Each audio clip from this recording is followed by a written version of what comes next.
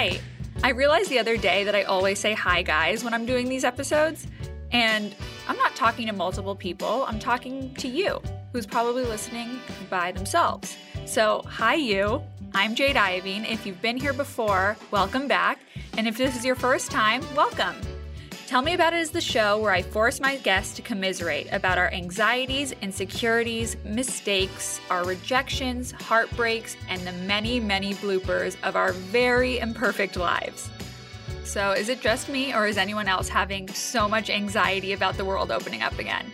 I know it's controversial, but I swear I wake up in a cold sweat every night just knowing that my favorite excuse ever is soon leaving me and gonna force me to actually tell people the truth when I cancel on them, which I won't do, so it'll probably just force me to come up with another lie, but it's just giving me anxiety. I mean, there are parts of me that are excited too, like, I'm not a serial killer, I swear, don't hate me, but there are so many things that stress me out about it. Like, I have nothing to wear to anything that I'm going to. Like, I feel like I started the pandemic with one style, and I came out of this chrysalis a new woman, and this new version of me just hates everything that the old me spent money on. Anyway, speaking of being terrified to go out in public, I started this new thing. I had this genius revelation the other day that, medication and talking about my anxiety on this show and in therapy, I decided they weren't enough and that I needed to try something new. So I decided that I'm going to embarrass the anxiety out of me. So, when I feel myself starting to have a negative thought or negative self-talk, or I feel myself starting to go down a shame spiral, what I've promised myself is that I have to say out loud, stop, right when I feel myself starting to have that thought. No matter who I'm around or where I am, if it's a library or a party or whatever, I have to say stop. So if I'm in the line at CVS and I feel myself starting to think about the word I mispronounced yesterday in a meeting, or I feel myself start to compare myself to someone on Instagram, or the deadline that I probably am going to miss, I audibly, out loud, have to say, stop. And the people around me are gonna look and think I'm crazy, but it's I think if I just humiliate myself enough, and I do this enough, then I think that there will be enough negative reinforcement where it'll change the neural pathways that Amy Chan talked about in the last episode in my brain and scare my anxiety away. That's the plan. So if you want to try it with me, let's give it a whirl. I think it might work. Call me crazy, but I think we should try it. And if you do try it, DM me or text me or leave me a voicemail and we'll commiserate together about the embarrassing moments that we'll have. Today's episode is with Mandana Dayani. Mandana is a hustler. She's just this determined go-getter, which is extremely apparent from the second you meet her. As someone who's had an extremely full professional life, which you'll hear about in a second, we talked a lot about imposter syndrome. We talked about working with friends and how hard it can be, why vulnerability can be so scary, and why we should definitely get more comfortable disappointing other people. Mandana Dayani is the creator and co-founder of I'm a Voter, a nonpartisan public awareness campaign that aims to create a cultural shift around voting and civic engagement. She is also the co-host of the Dissenters podcast with Deborah Messing, highlighting the activism efforts of their heroes. Mandana has reinvented herself professionally several times, starting as a corporate attorney, then working as a talent agent, before working with stylist and entrepreneur Rachel Zoe to launch the Rachel Zoe collection. She also helped produce and regularly appeared on their hit show on Bravo, The Rachel Zoe Project. And after 6 years, Mandana joined Everything But the House as an executive producer of its HGTV show. She is an immigrant from Iran and lives in Los Angeles with her husband and their 2 daughters. She immigrated to the U.S. as a religious refugee and credits that as one of the most formative inspirations behind her activism. Let's get right to it. Here's Mandana Dayani. Hi, Mandana. Hi. How are you? I'm good. I'm so excited we get to do this. There are so many things that when I was researching you, that I found out that I didn't know before. First of all, the past 2 weeks, I've spent probably 4 hours on Everything But the Home. Really? Yes, because I'm moving, and it was something I just came across on an article. I had never known about it before. And honestly, I'm such a monster. Even now, I'm I really don't want other people to know about it. I know. It's so, right? It's so it's really, great. I would spend so much time just going through these auctions and the crazy stuff you would find. And it was really fun. Can you kind of tell us a little more about it? I stopped working there when I started I'm a Voter. I was an executive producer on the show that just came out on HGTV about it. And that was really, really fun. But it's a double-sided marketplace, essentially, like the first real company to take estate sales and make them digital. So created like an auction platform, and you would have, people all around the country servicing homes and taking those items and creating estate sales. And then you would put them up for auctions, and everything started at $1. And you would have like anything from a kitchen magnet to a Warhol on the same page. And it's amazing. People would just bid, and it was really fun and crazy. So how many years were you there? A little over 2 years, 2.5 years. I left to really when that all started, as I was trying to begin it and kind of realized that was what I wanted to be doing. And I didn't know that you're a huge Bravo fan. So it's funny. I swore off Bravo for a really long time. Stop. How? Because like I did Bravo, so it was very strange place, and it was a very tortured experience. I used to watch you on the Rachel Zoe Project all the time. And that was such like a ridiculously strange thing to be thrown into when like you didn't really I didn't want to do it, right? So like now you're on this show. And right. I almost didn't remember that it was you. Like you seem like you've lived so many different lives. Like I was like, I can't believe that was her. Well, I just, I always kind of had categorized myself as like the smart person who's behind the scenes and does the work. And now you're just kind of being thrown into this thing. And I didn't really know how to behave. And so I think in so many ways I was trying so hard to emulate like a smart person who was serious. And I just think sometimes I came across so mean. No, like that was your role. You were like the business minded, like fashionable, like smart girl. But I took a hiatus from watching Bravo, and then, life gets hard and shit gets hard. And then I realized that is my happy place. And what am I doing? And so, you end a day and you put the kids in bed and you're just tired and you're like, I'm going to have a glass of wine and watch all of the Housewives. Yes. What's your favorite one? Like, do you watch them all? And I say that without any judgment because I watch them all.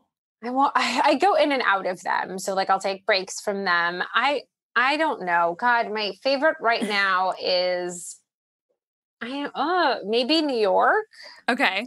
New York and Beverly Hills probably, and Jersey. Like, I don't know why there's something just awful about me that loves Jersey.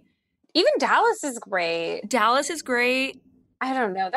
Atlanta's amazing. They're all amazing. It's like they're national heroes. I don't know what we would do without them. So next time you come on, we're going to do a Bravo trivia challenge, but we'll skip that for today. Done. I put this stool like below my feet, and do you know what a squatty potty is? No. You've never heard of a squatty potty?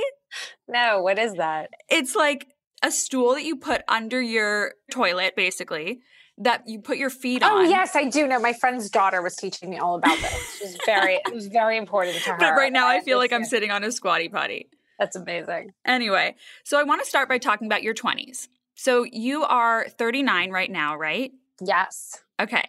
So everyone has some adverse reactions when I first talk about your 20s because it's such a formative time in your life where you're just like constantly messing up and you don't know what you're really doing and what you're supposed to be doing. So I wanted to know from you, who were you at 25?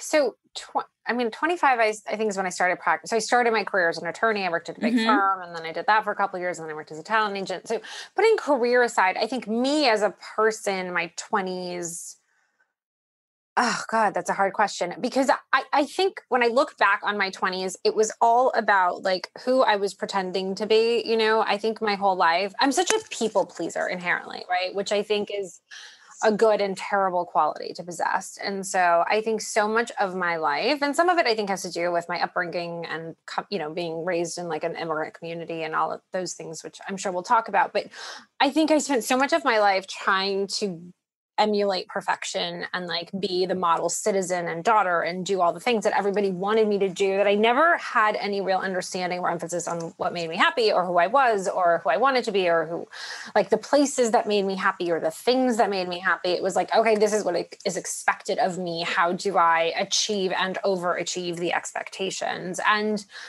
I was dating a horrible person, I think, right before then. And I don't know, but I wasn't in a place where I understood those things. I was just kind of going through the motions and not lost because I felt like I was doing exactly what I was supposed to be doing, but very unfulfilled in many ways and knowing something is deeply missing and seemingly perfect on the outside. And I think that was always the weird duality of like life. Yeah, so you just basically like didn't pay attention to your emotions, or like there wasn't this huge emphasis on what made you happy. It was just kind of like you did things. I didn't think it mattered. I didn't think it was part of the equation. And I know that sounds so weird, but it was like, okay, you're supposed to do this, to do this, to do this, to get to this place. And I think I really lived my life understanding what that sequence was and what that calendar was and how to build all the things that I was supposed to build. And no part of that equation was like, hey, let's create some checkpoints and be like, is this making me happy? Right. Well, especially growing up in an immigrant household, as you said, there isn't a lot of emphasis on find a career that makes you happy. It's kind of like you have to do what you have to do. There's not. Do you want to be a lawyer or a doctor? I mean, that was the conversation. I was like, I really don't like science, so I'll be a lawyer. And I did think I always had like greater aspirations to work in politics down the road. I didn't even know what that meant because I didn't know anyone that did that. It just sounded amazing. So I was like, okay, yeah, the law path makes sense. I will pursue that path. But I didn't ever like stop to think whether I wanted to be a lawyer. I didn't even care. It was like, oh, that's what I'm going to do.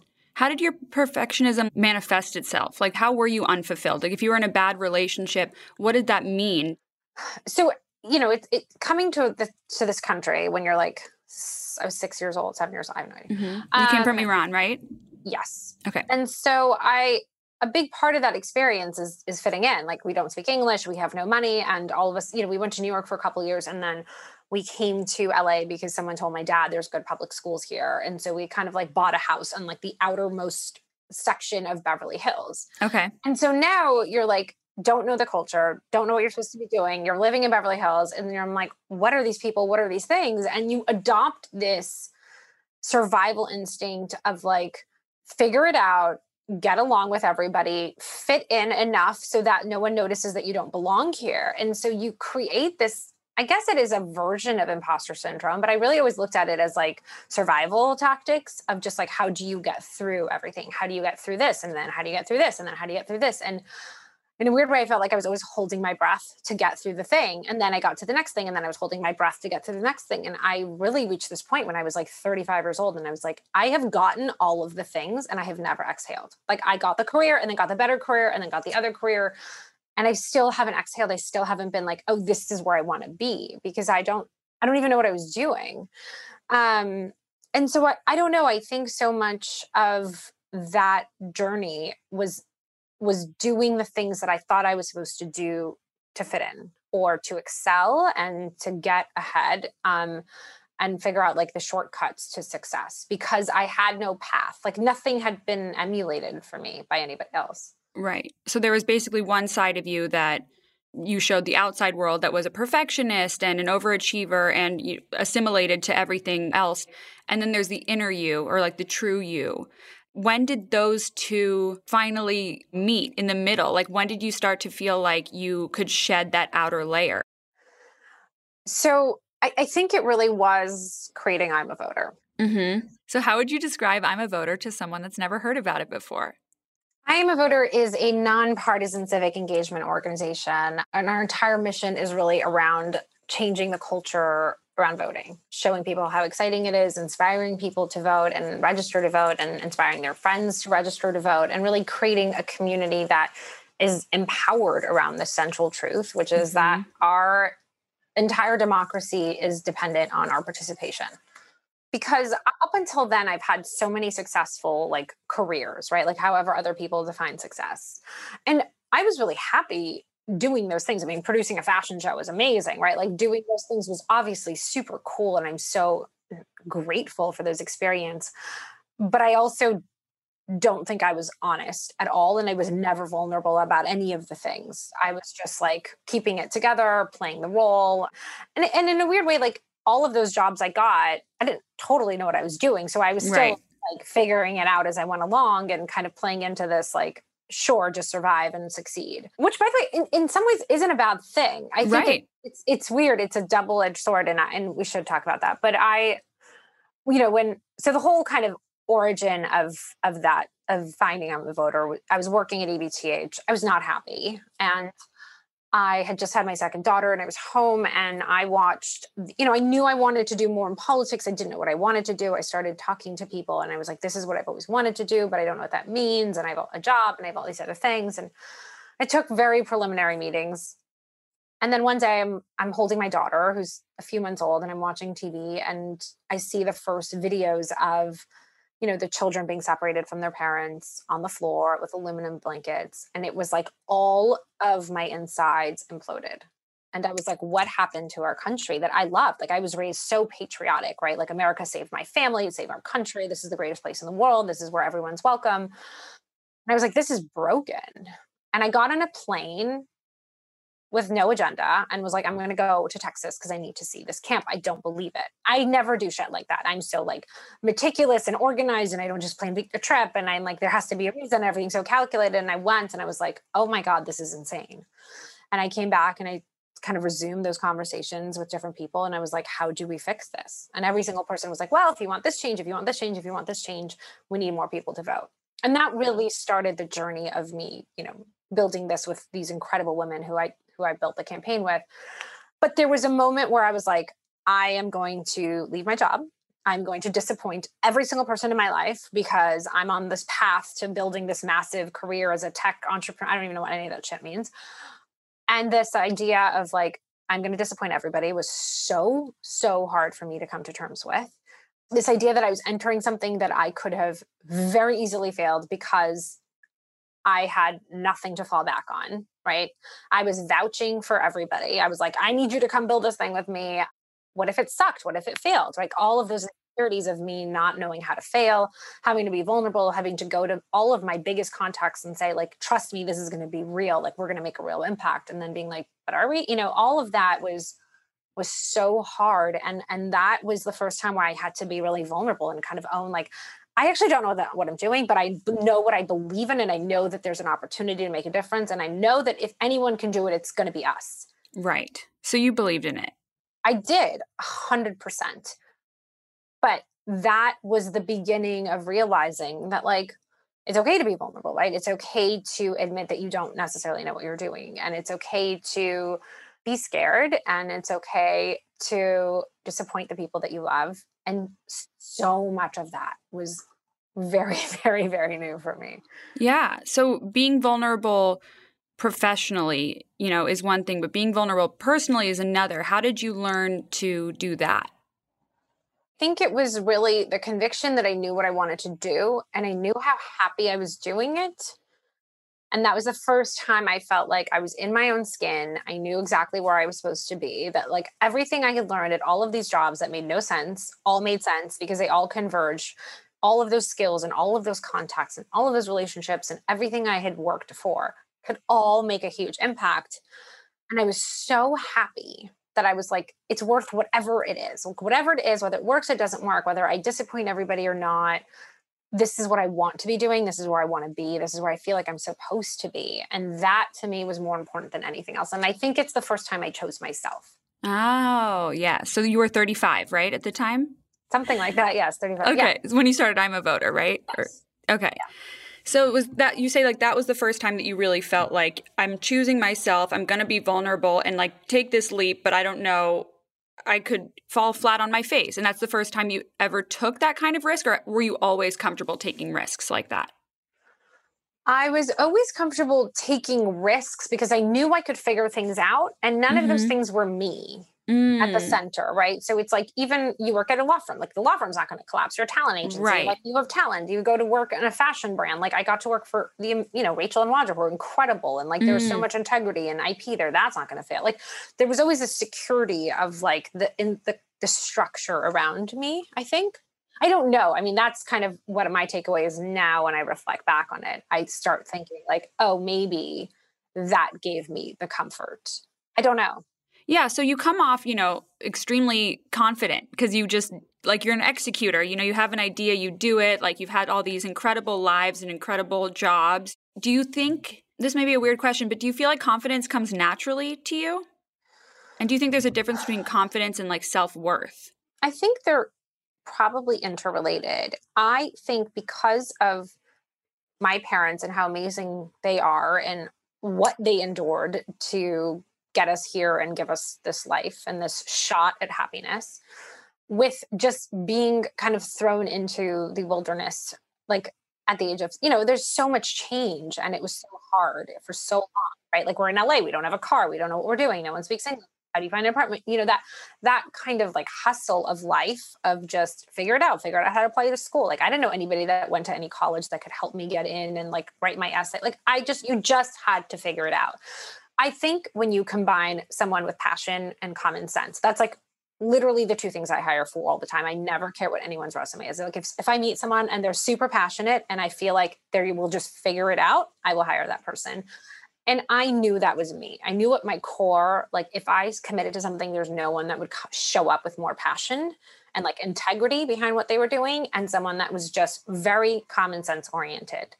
So I went into things knowing, even if I didn't know something, I could figure it out because I kind of had spent my whole life figuring things out. And I think that's where the confidence comes from. I'm also like the first to be like, I have no idea what this means. Can someone help me? Who's the smarter person? Can I get the smarter person in the room? And can I learn everything from them? Right. Yeah, that's the best place to be. It just matters that you have common sense. You're right. And that you're passionate about it. Because that's going to get you very far. So what still gets to you? What still knocks your confidence today? So I think this whole like bullshit of balance when you're a mom drives me crazy. And I think for me, it's when I think I'm failing my kids, even though they don't.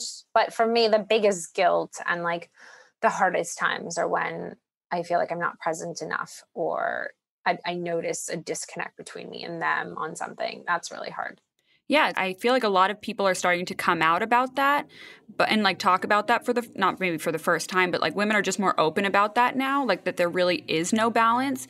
But I always wonder, as someone that's not a mom, like, does it even help to hear other people's stories? Because it probably just feels so personal. Like when you're going through it, you just feel like, okay, but they're not disappointing their kids in the same way that I am. Like, do you feel lonely in that? I think I did for a while because especially when you're a new mom and you see like all the bullshit on Instagram and everyone having these like perfect tablescapes with like rosemary wrapped in twine by their perfect linen table. I'm like, what are you talking about? Like we are in survival mode. Like we're eating on paper plates. I have no idea what I'm feeding my kids tonight. Like we're ordering dinner. Like I don't know who people are. And so you're like, am I a shitty mom? Like I haven't had time to cook them dinner in 3 days. Right. But like no one does. And so I think that just that discrepancy between like people actually sharing what it is to like just hustle and get through being a mom on an everyday basis, that is important because I think knowing that what you are doing is normal makes you feel better. Definitely. Just knowing that you're not alone, like not necessarily the details, but just knowing that another person feels the way that you do can be validating enough. Yeah. So do you go on Instagram a lot? I've really curated what I saw. It's like so basic, but you really start paying attention to like, this makes me happy and this doesn't.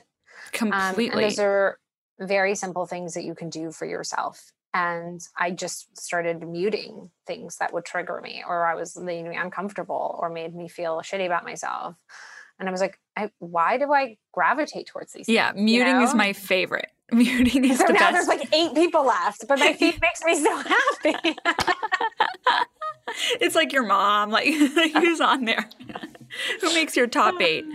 But do you compare yourself to other women on Instagram? Like, have you muted enough people where they're not even there? Or like, are you more inclined to compare yourself professionally or personally or like physically? That's like the one thing I think I've been fortunate enough not to ever have. And part what of that is your secret? I learned very early that like the more people that inspire you that you surround yourself by, the better you do. And like I'm a voter really is, I think it's like 26 women who work on this campaign, right? They're all pro bono. they are the smartest women I've ever known in my life. I like look up to them. I consider them all mentors. And the fact that like we get to sit in a room and talk about life and actually have real impact and learn from each other and have fun and have a bottle of wine is the most valuable thing in the entire world. And I think you realize, and I think COVID again reinforced that like our collective well-being and success is tied to each other. So the more people around me succeed, the more I succeed. And the more that we support each other, the more like we all lift up. And so people succeeding is not a trigger for me. I'm like, yes, amazing. Like you buy the beach house, I'm coming over. Like win all you want because I'm going to win with you. You need to teach lessons on how to do that because it's hard to be that way. You're so lucky. Yeah, I guess. I don't know. I think part of that had to do with my parents, I guess, growing up. Like they never felt less than because we had less than. They was always, I didn't even notice we had less than. Like we grew up in LA. We had the smallest house we didn't even have a house. We lived in like whatever. I didn't even notice. I never was aware. It never actually resonated with me until I was much older. Like, oh, why didn't we go to my friend's house who had like a giant pool and 3 stories and an elevator? Like, why were we always hanging out in our like shitty little duplex? Because everyone wanted to come to yours. That's so it was sweet. Just fun. And we had all the candy and the snacks and my parents were hilarious. And like, it never dawned on me that like we could have been at my friend's pool. Like, so I think that was a big part of the way that I was raised, but also I know it sounds corny. I love women. Like I think women can achieve anything in the entire world. I totally agree. This woman named Shannon Watts, I don't know if you know her. She's yes, of course. Someone I've looked up to forever and is, now one of my closest friends. And she's a huge mentor to me. And very early when I called her and we were just building I'm a Voter. And I was like, Shannon, is it crazy that this team is, 20 women? And she's like, she's like, absolutely not. If you want to get anything in the entire world done, surround yourself with amazing women. I wholeheartedly agree. And that's what really felt right to me as well. And my co-founders are all women. And I don't know. I think I've realized the more I am around them, the more I absorb like their passion. And I don't know. Yeah. So that kind of makes me think of working with friends because I think that's, a hard thing to do in my experience, at least. Maybe it's because I'm bad at making boundaries or something, but being friends with the people that you work with or like working with people that are already your friends, I should say, not when you make friends at work. Yeah. It can be really challenging. Like, have you found it to be challenging? Because you work with a lot of your friends. Yeah, I work with all my friends, basically. No, I trust them and I know that they're smarter than me. I'm also a very confrontational person. So I will just call you and be like, you're being a dick. Can you stop? And they're like, okay. And we get past it. I think when you let things sit, that's when there's conflict. But like, my best friend who I do everything, she's the godmother of my kids. She builds I'm a Voter with me. She'll call me and be like, you need to calm down. And I'm like, oh, okay, sorry. And it just kind of like, it's over and then we're done. But that's so interesting as a perfectionist because I am unfortunately also a perfectionist. And sometimes criticism that's kind of like an Achilles heel of mine, not professionally as much, but like personally, if someone tells me like, calm down, I'm like, what do you mean? I'm calm, you're okay with criticism. I don't look at that. That doesn't register as criticism to me. Okay. That's like in the moment, shit got relayed incorrectly on text or email. Like it doesn't feel, I don't know. I don't ever look at that as someone is criticizing. I think if someone was like, I think you're a horrible mother, I would fall apart, Yeah. Nuances of behavior in professional settings, I don't look at as criticism. Okay. That's a good way to look at it. Did you ever feel pressure? There's I think a lot of people feel this need to have a through line in their resume, to have like jobs in the same career. Like what would your advice be to people feeling that way? I think it's this idea that like what you're interested in when you're 22 should be the thing that you're interested in for the rest of your life is crazy. Agreed. What I did always reflected what I was most passionate about at that point in my life. But like I evolved as a person, right? So I was, really trying to figure out who I was. And I was a lawyer. And then I really wanted to work in branding and I was an agent. And then I really loved fashion. So I worked in fashion. And then I loved interiors. So I worked in interiors. And then I loved politics. So I did. But that's like I love fashion. And then one day I had a kid and I was like, oh, I don't really care about shoes. I really want sconces. And so that was my passion. And that was like, tech was so interesting to me. And that's where I wanted to wake up and do every day. And I think that's okay. I think some people do love what they do forever. My brother's a surgeon. He's loved being a surgeon forever. He really genuinely never wants to do anything different. And that works for him. And I am so happy for him. I am just an endlessly curious person. And so the industry to me is like not the important part. It's like what you bring when you show up. And so whatever it is that you're good at, there's no reason you can't do it across a spectrum of jobs. I also weirdly think the fact that I was never from the inside made me a very balanced, objective resource. I think I always looked at everything from a lens of like, is this efficient or not? That's brilliant. I didn't care that like, that's how it's always been done. And I think people get bogged down by like the historical way of doing things. And I didn't even know what they were. So I just showed up and was like, this is how we should do things. It would be so great. And everyone was like, that's not how we do it. And I'm like, but this is the more efficient way. Let's just do it this way. Right. And everyone probably adopted your way, I have a feeling. Well, I mean, I don't know. I don't know. But it was more just that I actually viewed that lens as beneficial. And, I think it's really how you see what you bring to the table. What's your relationship with yourself like? Like, do you have negative self-talk and how do you manage it? I mean, I still think everything I do is going to fail, but I don't. I don't think I'm going to fail, but I'm always afraid of it. It's like weird. I know deep down that like I will make anything work because I'm so committed and I'm so scrappy. Yeah. But I'm so afraid of it. So I enter, oh my God, no one's going to like, this is going to land. It's not going to work. No one's going to buy the thing, whatever it is, right? I start in that place and the people that I love and surround myself with are like, stop. It's going to be fine. Yes. Weirdly, I know it like inside, but I let that kind of take over. It was like a year and a half ago, I ran into a good friend of mine in New York and she just kind of like grabbed me and she was like, take compliments. And I was like, she's like, don't do that thing that you do. When everyone says like, you're amazing at something. And I'm like, yeah, whatever. And I didn't realize I did that. So that was like, I think obviously like I'm always learning and unlearning and we all are. Yeah. Unfortunately or fortunately, I don't know.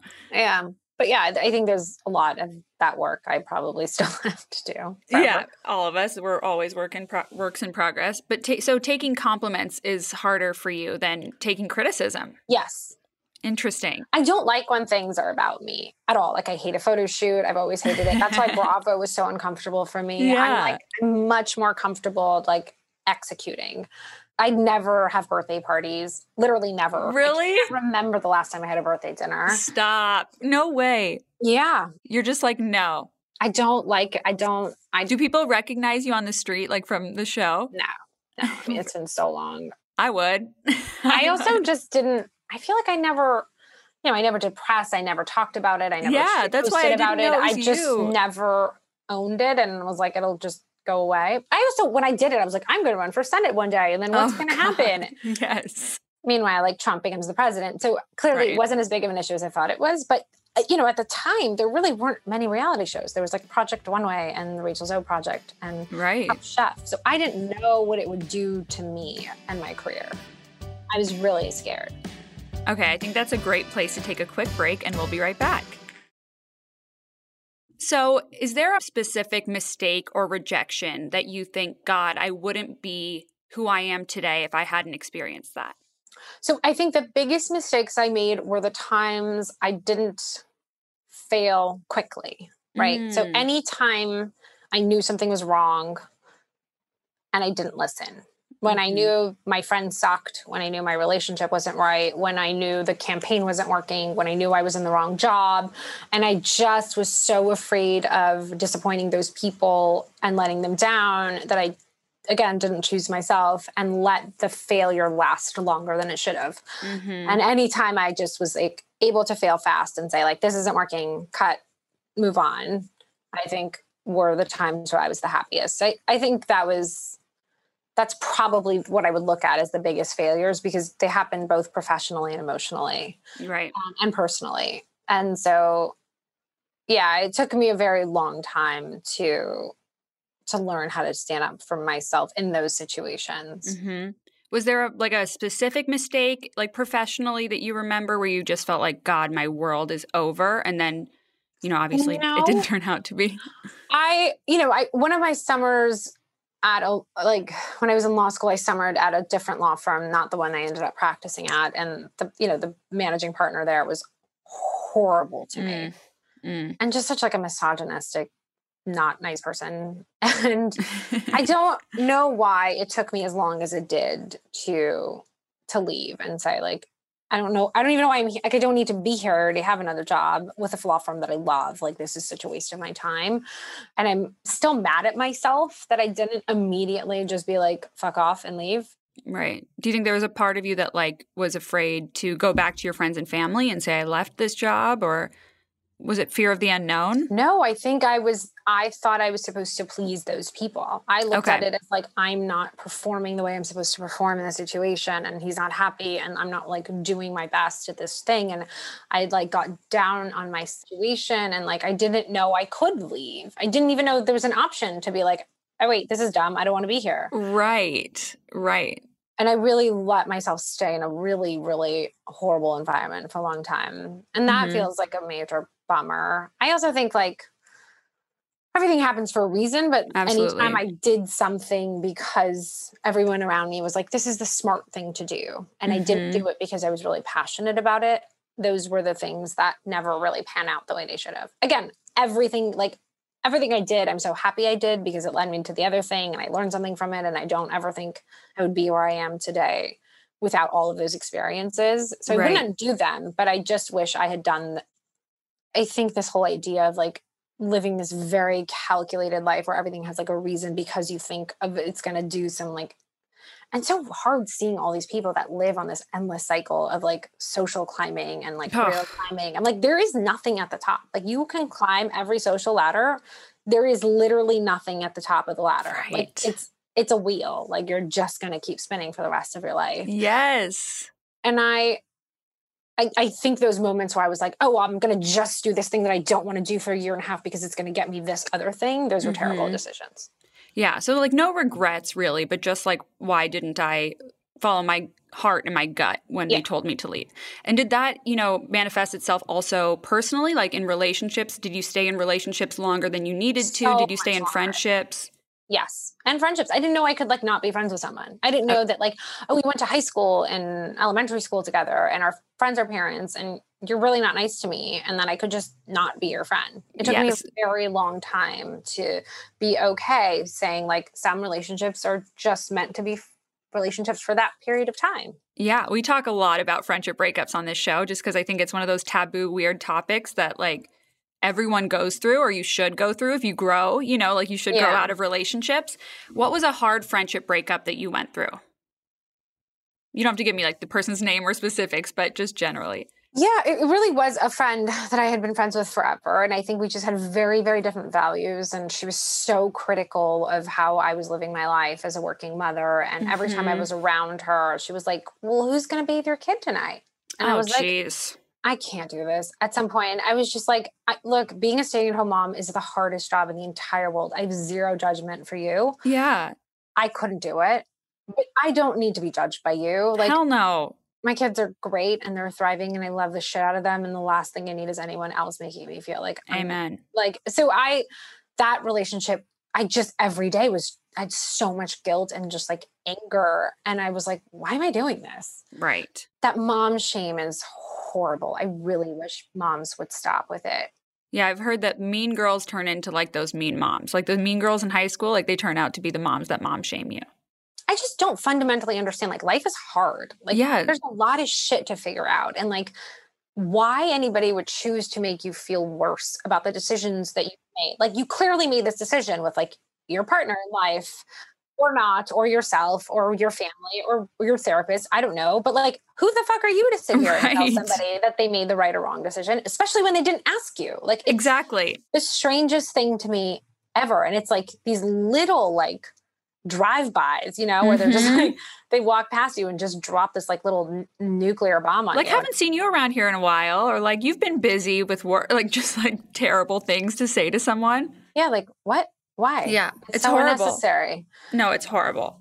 So let's talk about imposter syndrome, because people are really wanting to talk about that. And it's obviously, we all feel it at some point, or maybe you don't. Some people are blessed.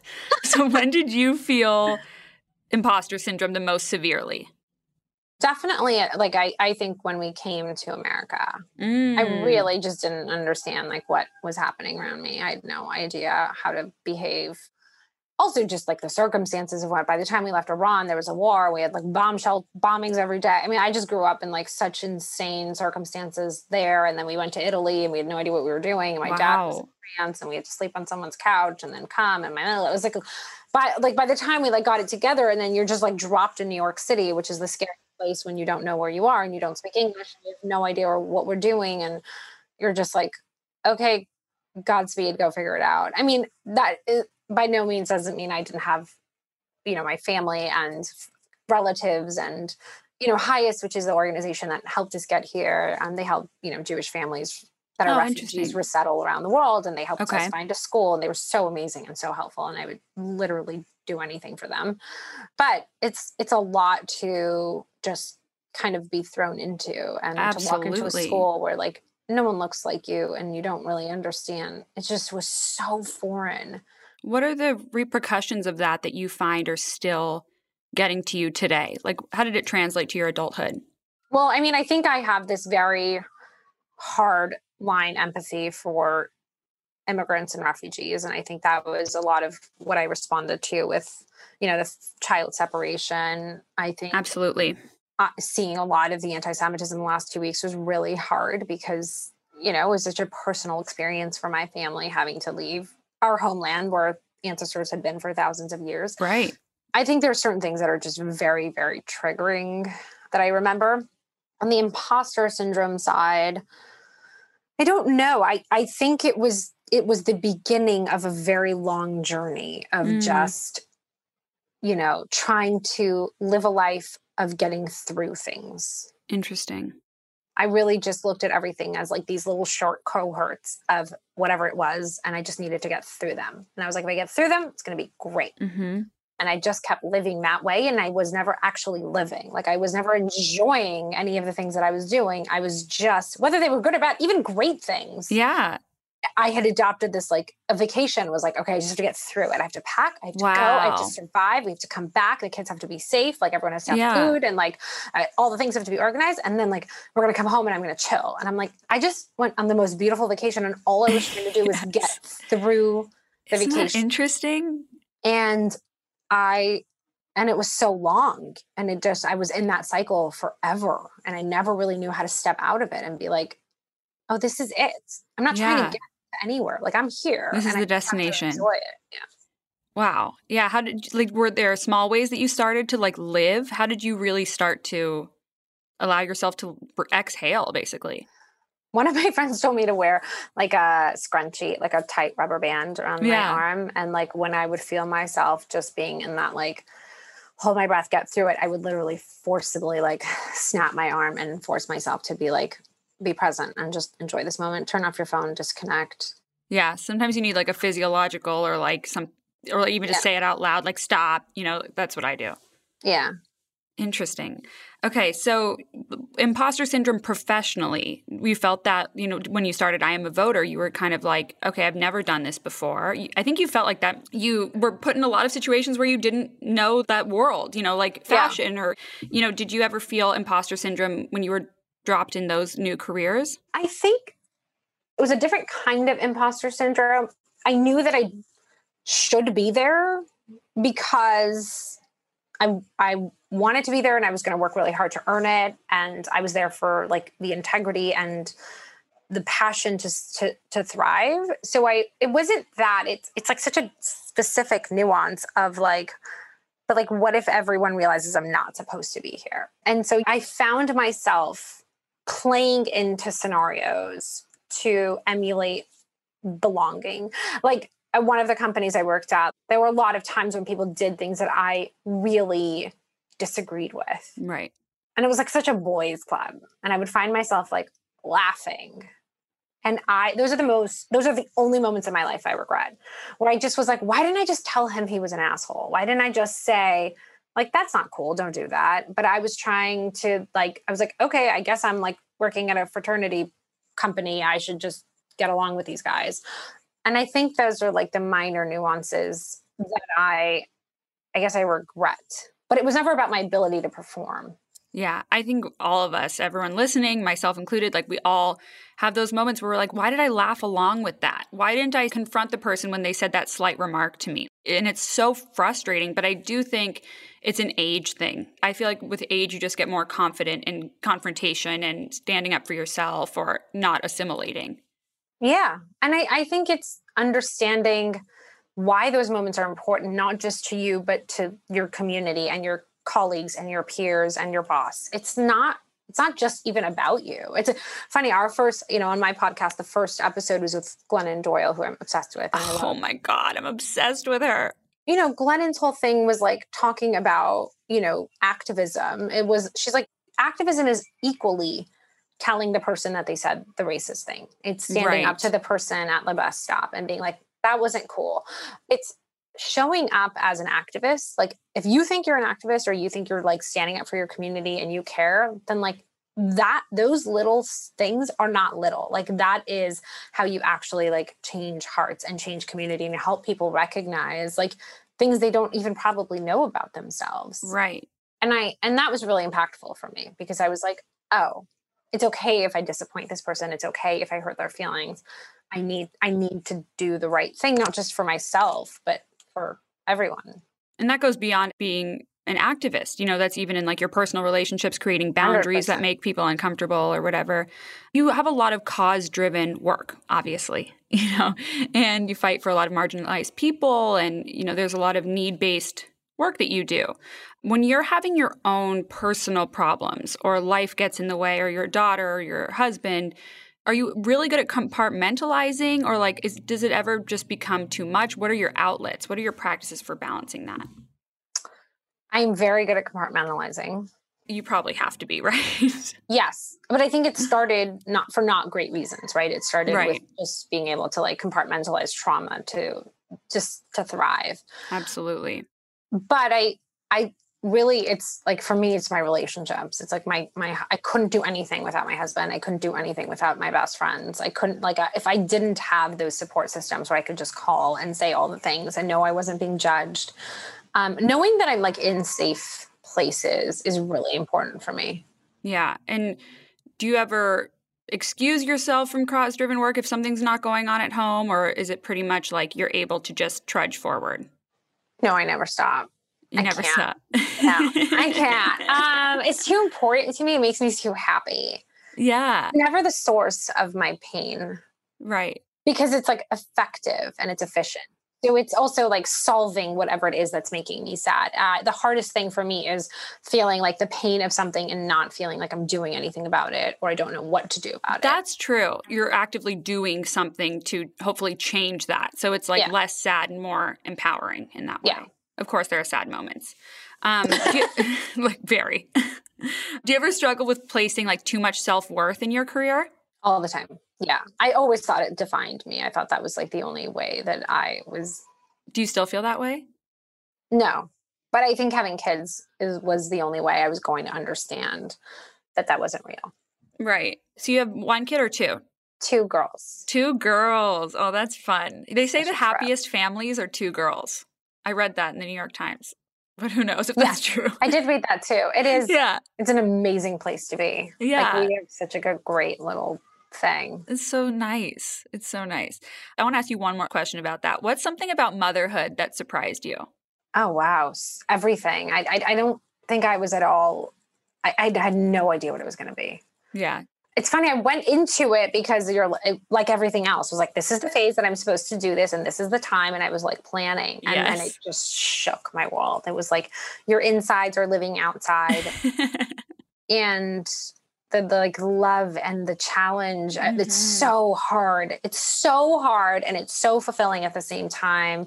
And it's like such an incredibly empowering and insane responsibility. Like I'm always like, I can't wrap my head around the fact that like I get to keep these kids and they're just mine and no one takes them away. And like, I'm completely responsible for shaping that is insane to wrap my head around. Yeah. Yeah. It's even like for me who doesn't have kids, like it's mind boggling that one day my kids will be talking about like me in therapy, hopefully not, but it's like very weird that like they're yours to like build and screw up. And like, you know what I mean? It's a lot of pressure, I would imagine. Yes. Okay, we're going to take a break and we'll be back. Now we're going to go into these, 3 little rapid questions. Oh boy. No, I swear they're easy. They're easier than... Okay. What's a topic or concept you wish more women, either in your industry or in general, were more open about with each other? Oh my God. So many things. I would say infertility and like how hard it is and that everyone does it and it's totally normal to have IVF. And I had IVF with both kids. I really wish that I had known other people had done that and that it was normal and that I wasn't a complete failure because I couldn't.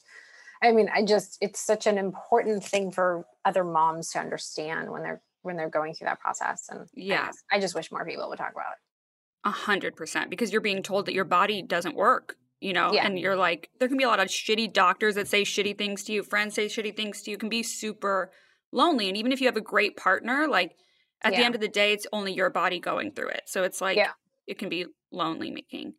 What's a way in which you're working on yourself these days? I'm trying to exercise, which I suck at doing, but I really am trying to do that. And I'm really trying to set boundaries with my phone. Like I really have hours and moments where it's like on airplane mode and it's gone, and just changing my behavior with my phone. Yeah, it's so sick. I need to get to that point because like I can't even remember the last time I wasn't on my phone for hours or hour. It's so terrible. Yeah. What's something that people follow you on Instagram would be surprised to know? I immediately was going to say how tragic what I watch is every day. I don't know. I guess that probably, there's so many things, just like what a goofy nerd I am. Yeah, that might answer this question, but what's the most off-brand thing about you? That I eat like a 9-year-old. I do too. I'm a kids menu person for life. Yeah, for sure. I forever. Like chicken nuggets, like pizza, that kind of stuff, or like and like flaming hot Cheetos and Lucky Charms and like I was in my happiest places. Oh, me too.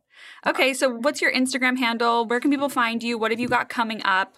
My Instagram handle is Mandana Dayani. It's very creative. I would love for anyone to just follow I'm a Voter, support I'm a Voter. We have a big campaign coming up called Register a Friend Day, July 25th. We did it last year and it was so fun. So anyone that wants to participate in that would be great. Yes. I think that's it. I have no idea. I'll plug everything else you forgot. Okay. And that's it. Thank you so much. This was so fun. I feel like I learned so much from you. I loved every minute of this. Thank you. This was awesome. All right, that's it for today. Thank you so much for coming to hang out. I hope you loved this episode as much as I did, and I'll see you guys back here next week. But before you go, I have to remind you and beg you for a second to please rate, review, and subscribe to the podcast. You have no idea how much it helps. Like if you love any other podcast, do it for them too. It just makes such a difference and, helps us get to season 3. So please rate, review, and subscribe, and I'll see you back here next week. Bye.